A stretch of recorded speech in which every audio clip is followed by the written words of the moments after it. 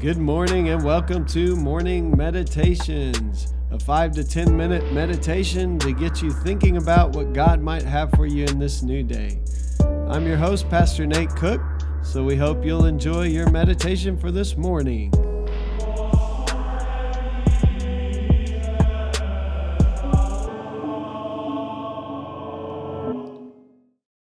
Hey, this is Pastor Nate, and this is your morning meditation for this morning.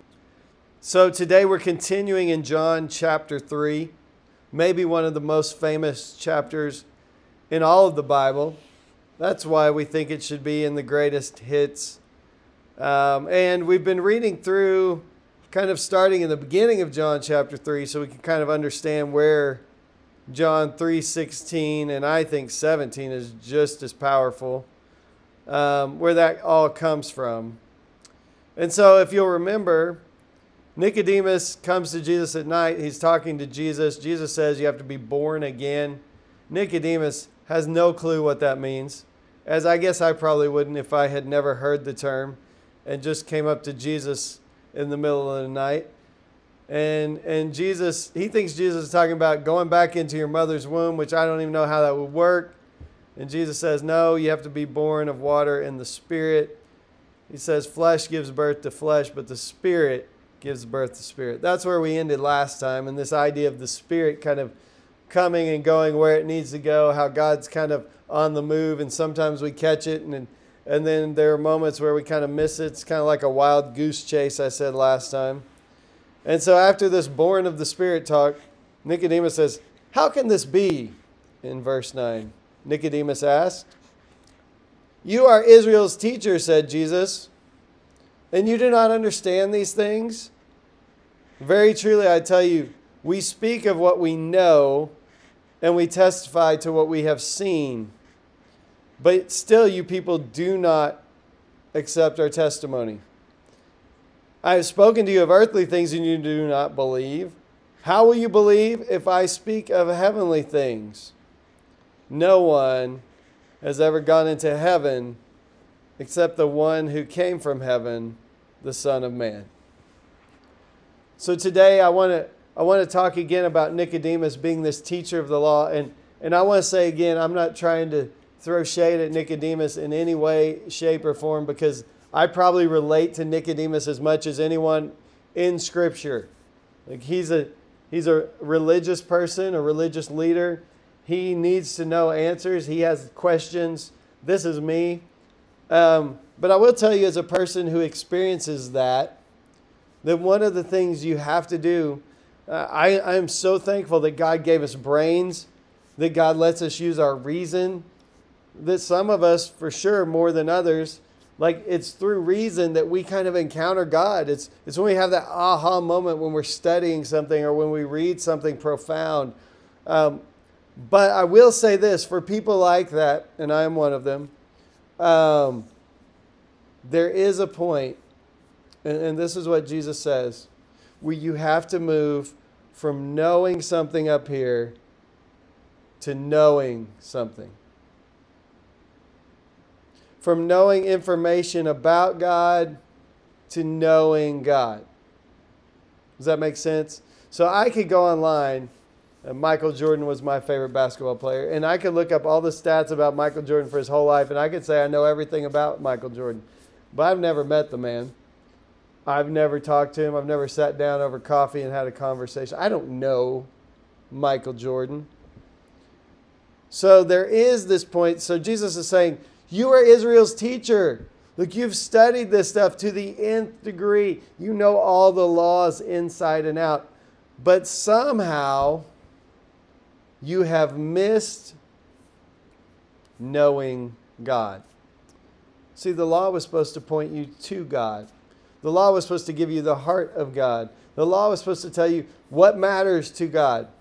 But you knew about God and didn't know God. And so Jesus says, hey, I testify about what I know. And you won't accept my testimony. So I know God. In fact, I am one with God. Jesus doesn't say that. But Jesus knows God in a way that none of us will this side of eternity for sure. Jesus is God. Jesus knows God intimately in such a way that Father, Son, Spirit are one.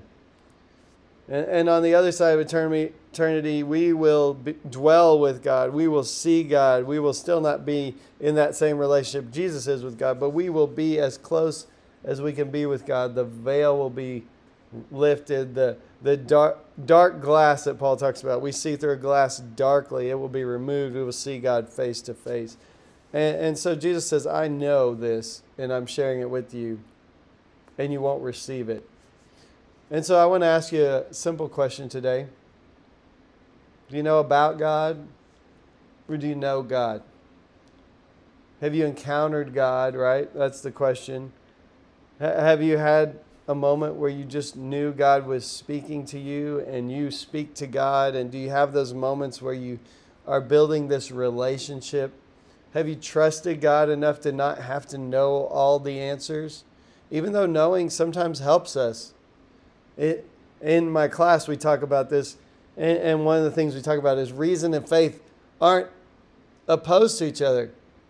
Our reason can take us so far, but we still have to make that leap. And one of the writers calls it a leap into the light instead of a leap into the dark. You don't just have to close your eyes in the dark and leap and hope God will catch you. You can, through reason, you can leap into the light. Something you kind of understand but still can't quite grasp, because God will never be grasped. But you just take that small leap. And Jesus says it's just like a little mustard seed leap. And so I would encourage you today to think about, do I know God? Or do I know a lot about God? Do I know a lot of laws? Do I know a lot of rules? Do I know maybe even a lot of scripture? Did I memorize it at some point? Or am I daily having an intimate encounter with God, a relationship with God, because that's what God has desired from the beginning. You see it in Genesis, you'll see it again in Revelation, and all the way through what God wants. I don't know why, but this creator of the universe wants to have a relationship with his creation, and that's a little overwhelming to think about. And so Nicodemus, Jesus saying, needs to move from knowing about this religious stuff to knowing the God who gave them all the laws. Hey, that's just a thought for this morning. And I hope you have a great day. Well, thanks again for joining us for this morning meditation. Hey, do us a favor. Rate us on iTunes or even leave some feedback about our podcast so that other listeners can know how much you enjoy your morning meditations. Hey, have a great day.